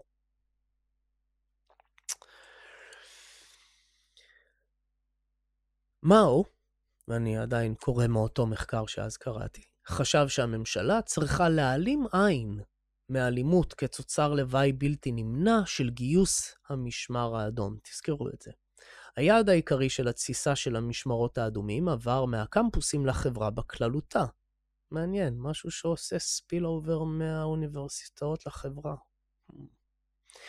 השר לביטחון פנים הנחה את כל תחנות המשטרה וכוחות הביטחון האחרים לסייע למשמר האדום בזיהוי משקי בית ריאקציונרים. כן, כאילו, ואם אפשר, אז שה-FBI גם ימצא אנשים שהשתתפו בהפגנות תמיכה של טראמפ, גם אם הם לא נכנסו לגבעת הקפיטול. בשיאו של הטרור ההמוני בבייג'ין ובערים מרכזיות אחרות, פרסמה המפלגה הקומוניסטית הסינית הנחיה שכותרתה, תקנות המשרד לביטחון פנים אוסרות על שימוש בכוח משטרה כדי לדכא את תנועת הסטודנטים המהפכניות. כתוצאה, אלימות המונית מוגברת משמעותית נגד אותם תושבים עם רקע משפחתי רע, שדיברנו על זה ממש בתחילת השידור, בבתיהם נערכו חיפושים, רכושם האישי הוחרם, וכל משקי הבית שלהם גורשו מהעיר אל הכפר. עכשיו, באורח מעניין, הסיפור הזה של להעלים עין מאלימות המשמר האדום, נשמע מאוד מאוד קרוב לקריאה של בחור בשם הרברט מרקוזה, מאסכולת פרנקפורט, שטוען שהאלימות מצד ההפגנות של השמאל מוצדקת, כן? To rebel is justified, כמו שמה הוא אומר, ושיש להכיל אותה. והוא כותב את זה במאמר מאוד מאוד מפורסם שלו, שנקרא סובלנות מדכאת, או באנגלית זה repressive tolerance. והוא כותב את זה ב-1969, שזה בדיוק השנים שאנחנו מדברים עליהם במהפכה הסינית. עכשיו, גוגל לא הצליח להתמודד עם זה, אני אקרא את החלק הזה באנגלית, זה הרברט מרקוזה כותב ב-1969 בארצות הברית, תזרמו איתי. Withdrawal of tolerance from regressive movements and discriminatory tolerance in favor of progressive tendencies would be tantamount to the official promotion of subversion. אף אחד בשלב הזה לא יודע מה קורה בסין, כן? A policy of unequal treatment would protect radicalism on the left against that on the right. Liberating tolerance, then, would mean intolerance against movements from the right and toleration of movements from the left. זה מה שהוא קורא לו. ושוב, זה פשוט התכנסות אבולוציונית. עכשיו, בינינו תגידו לי שזה לא תיאור מושלם של איך שהמדיה ופוליטיקאים שמאלנים התייחסו להתפרעויות של אנטיפה ו-BLM ברחבי העולם המערבי.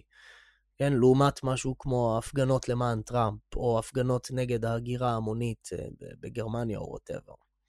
עכשיו, אגב, באותו מאמר, מרקוזה נותן דווקא כדוגמה את המהפכה הקומוניסטית בסין, כשהוא אומר את הדברים הבאים.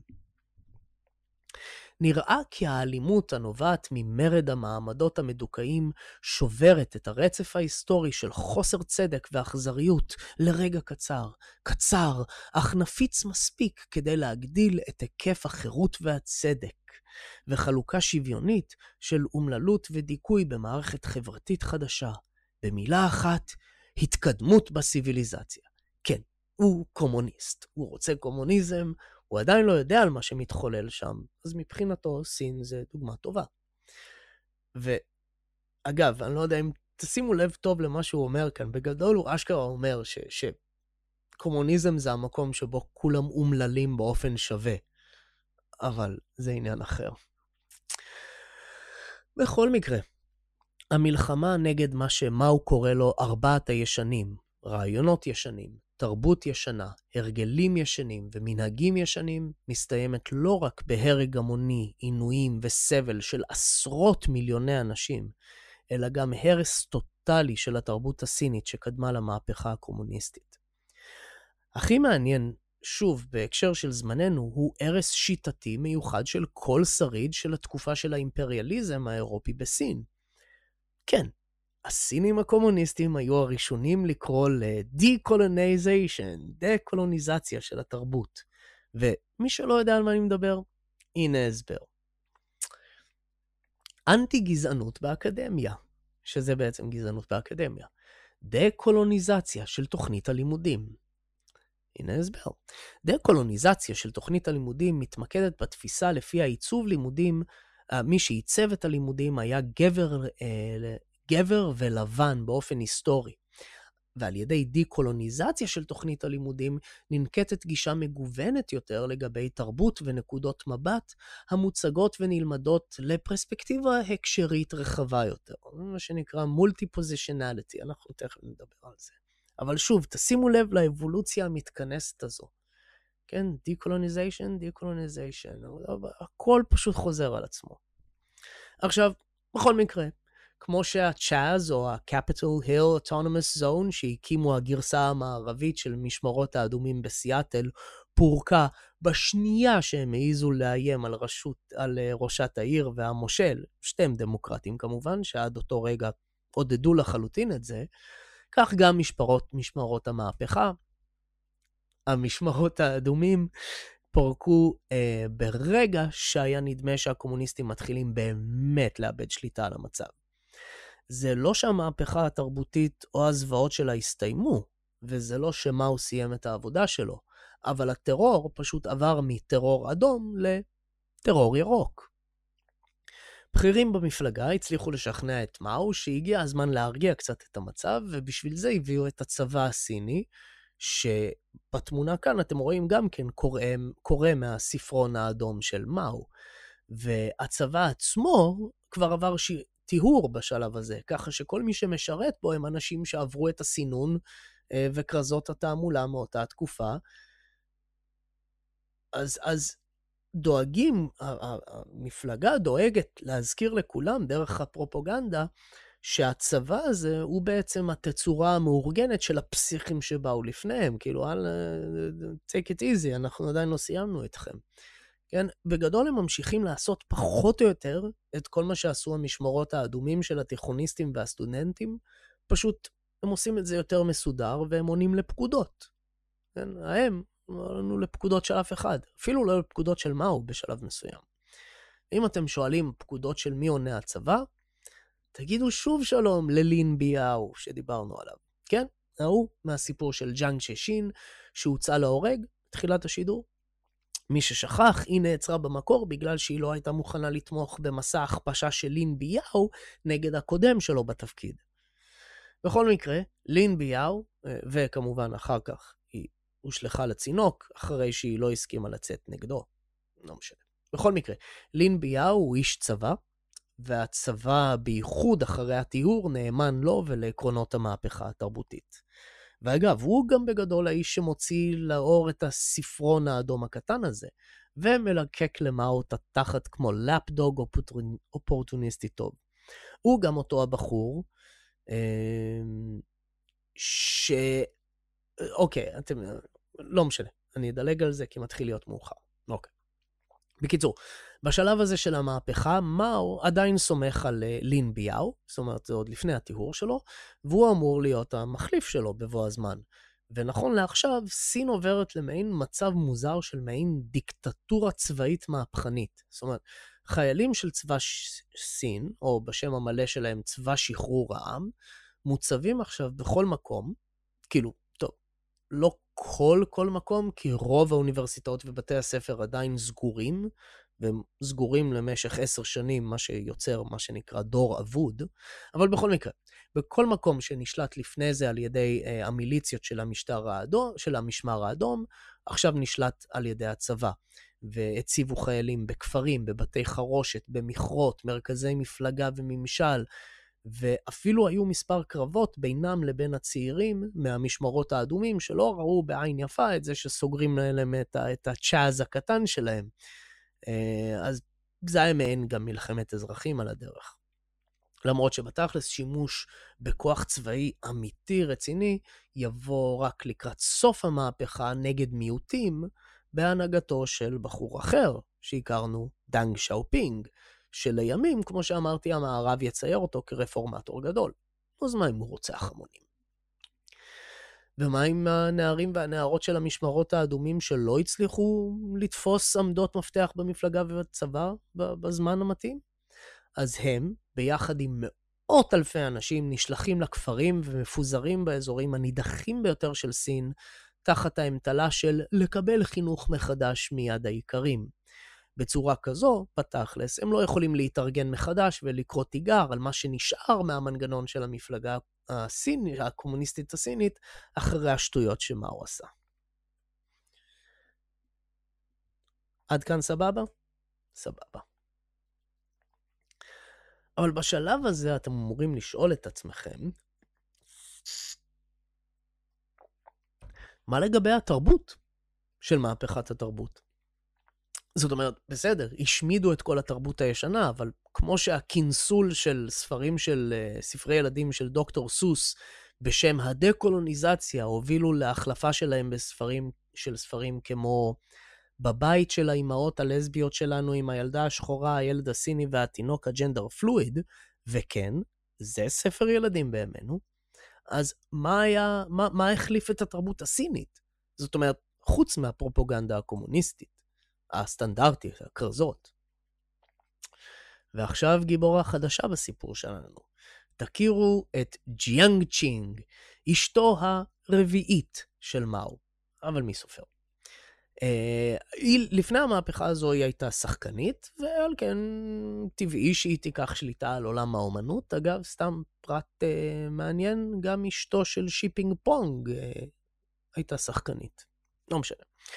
לפי האשמות מאוחרות יותר, שבחלקן היו מוצדקות ובחלקן ניסיון להטות אשמה ממאו עצמו, היא לקחה חלק פעיל מאוד בטיהור המפלגה, בייחוד בדרגים הגבוהים ביותר, ובטיהור העולם התרבות, בעיקר מאנשים שהייתה להם היסטוריה לא טובה איתם, מהתקופה שהיא הייתה שחקנית.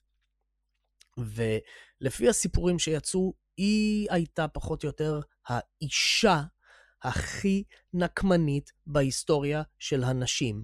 ואם אתם מכירים נשים, אתם יודעים שזה לא האשמה שאפשר לקחת בקלות. אז האישה שטן הזו, היא ממונה להיות הסגנית יושבת ראש של מה שנקרא הוועדה המרכזית של מהפכת התרבות, או בראשי תיבות ה-CCRG, Chinese Central Cultural Revolution Group. הקבוצה הזו מנהלת עם ובשם מאו את המהפכה התרבותית, ולמעשה את סין במשך כל השנים הראשונות שלה, ובתכלס ממלאת את כל התפקידים שלפני כן מולאו על ידי הוועדה המרכזית של המפלגה. זאת אומרת שתבינו, המפלגה הקומוניסטית הסינית בשלב הזה is in tatters, כן?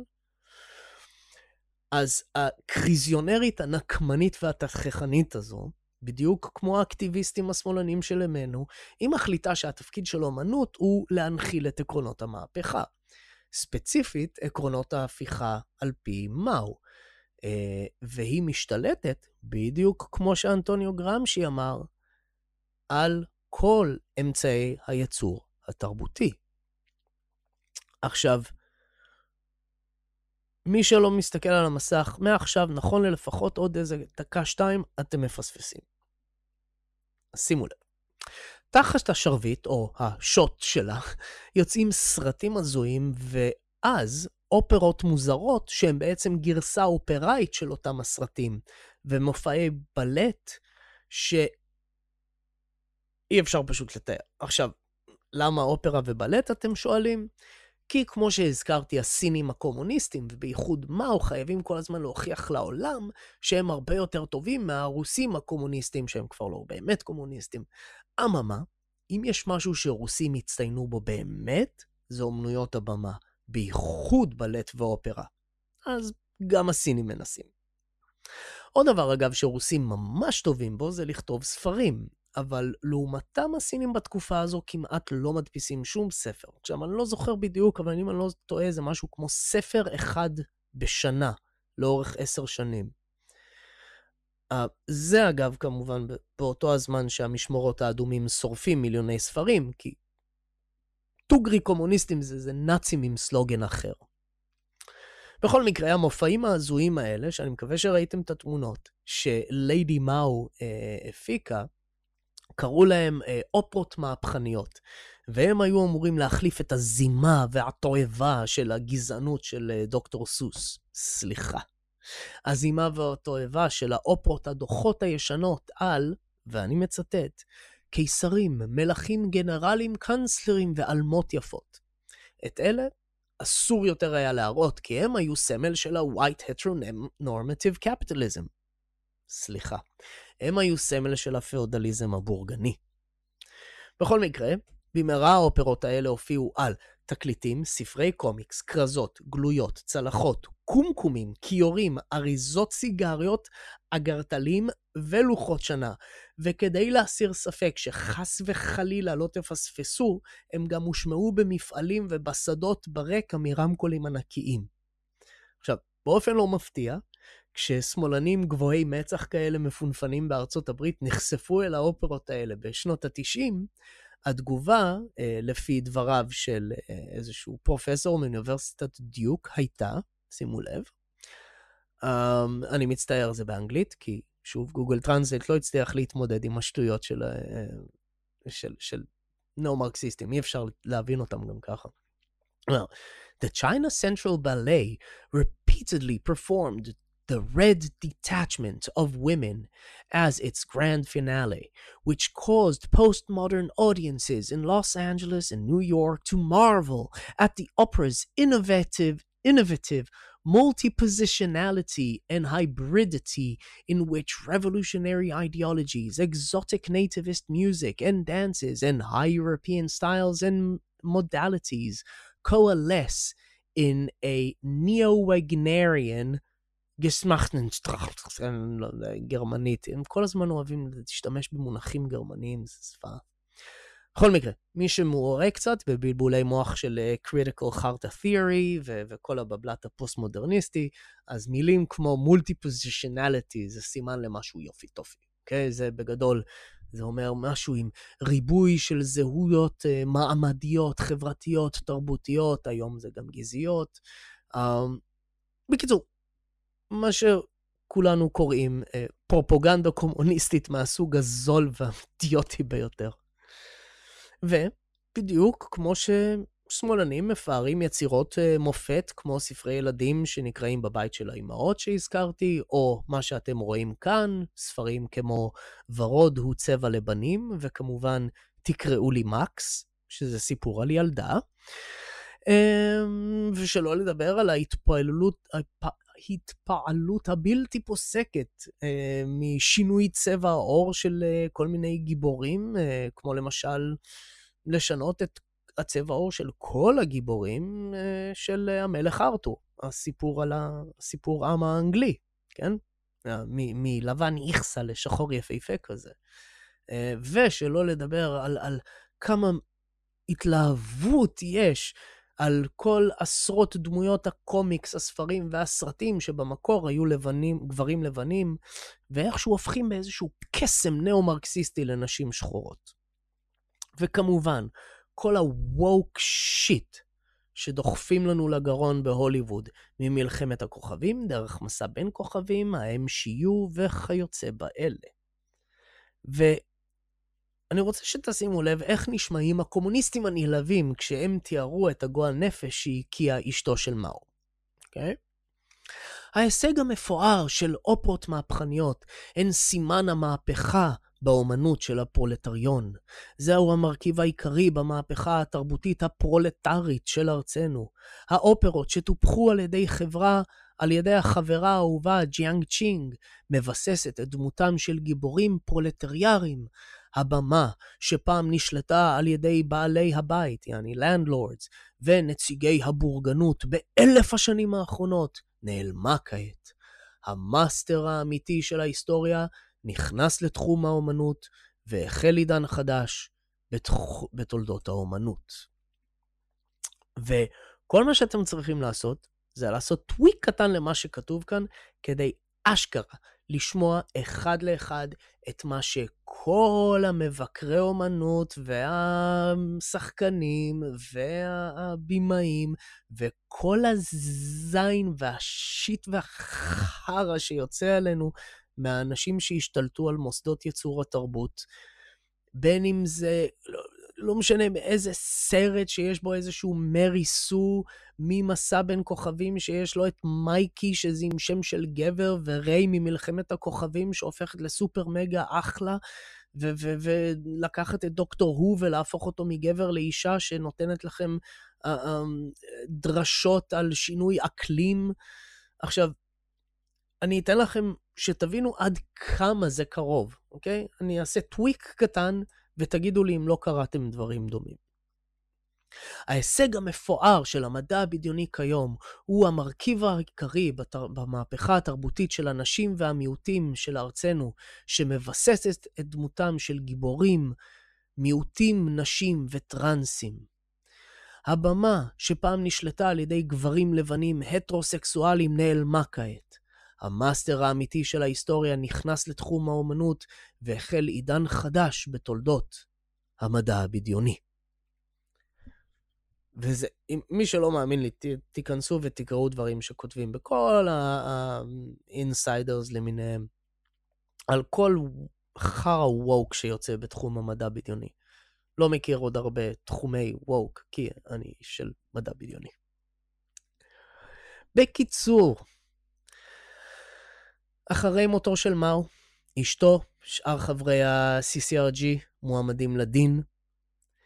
שמם של זה מה שנקרא כאילו the gang of four, אז כל כמה זמן המפלגה הסינית אוהבת לבוא עם כל מיני סלוגנים כאלה, כאילו one strike and three antis, ויש את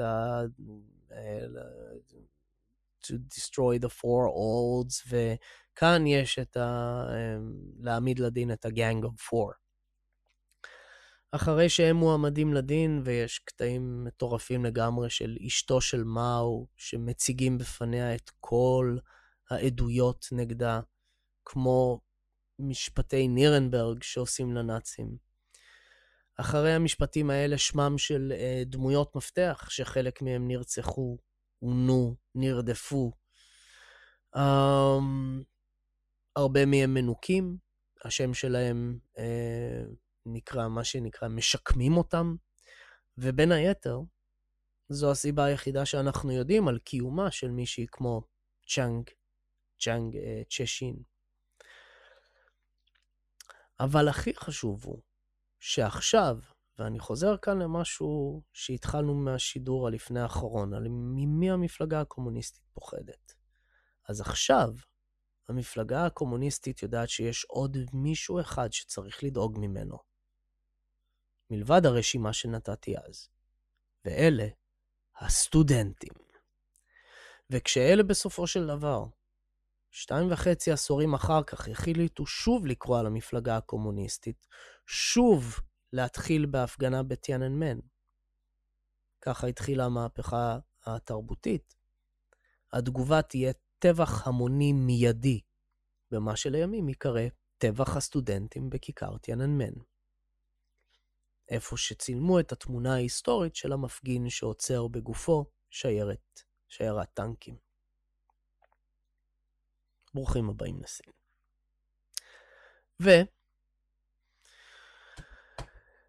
בסיכון להישמע אחוז שילינג צ'יזי, ואני יודע שזה כן, אני חושב שראוי להקדיש את השידור הזה לג'אנג צ'שין. היו עוד הרבה מאוד קורבנות, אבל משהו בסיפור שלה היה יותר. הכי חשוב, תזכרו. מישהו שוכח את ההיסטוריה, סופו לחזור עליה. בקיצור,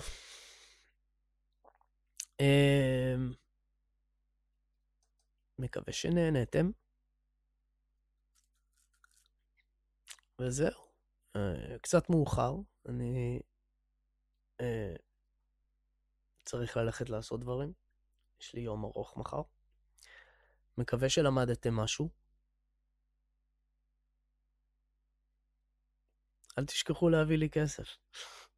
אגב, יש לנו כנראה 2 מפיקים, או לפחות חצי מפיק ועוד חצי מפיק, או משהו כזה. אז חדשות טובות בקטע הזה.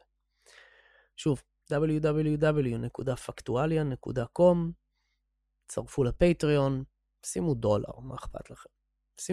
שימו תרומה של $1 בחודש בפייפל. $, כמה זה? 3 שקל, 4 שקל, 5 שקל, לא יודע. תהיו חזקים, אור ואהבה, לילה טוב, first name שיתקפל לישון, לילה טוב, hello, it's Nate, ורגע, מה זאת אומרת? תזכרו משהו שחכם סיני אמר לי. מה החכם הסיני אמר לך?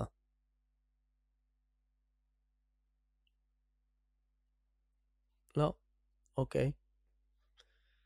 טוב, אז נסיים קצת צחוקים. הנה משפט סיני של חכם סיני עתיק. מי שהולך לישון עם תחת מגרד, יקום עם אצבעות מסריחות. לילה טוב.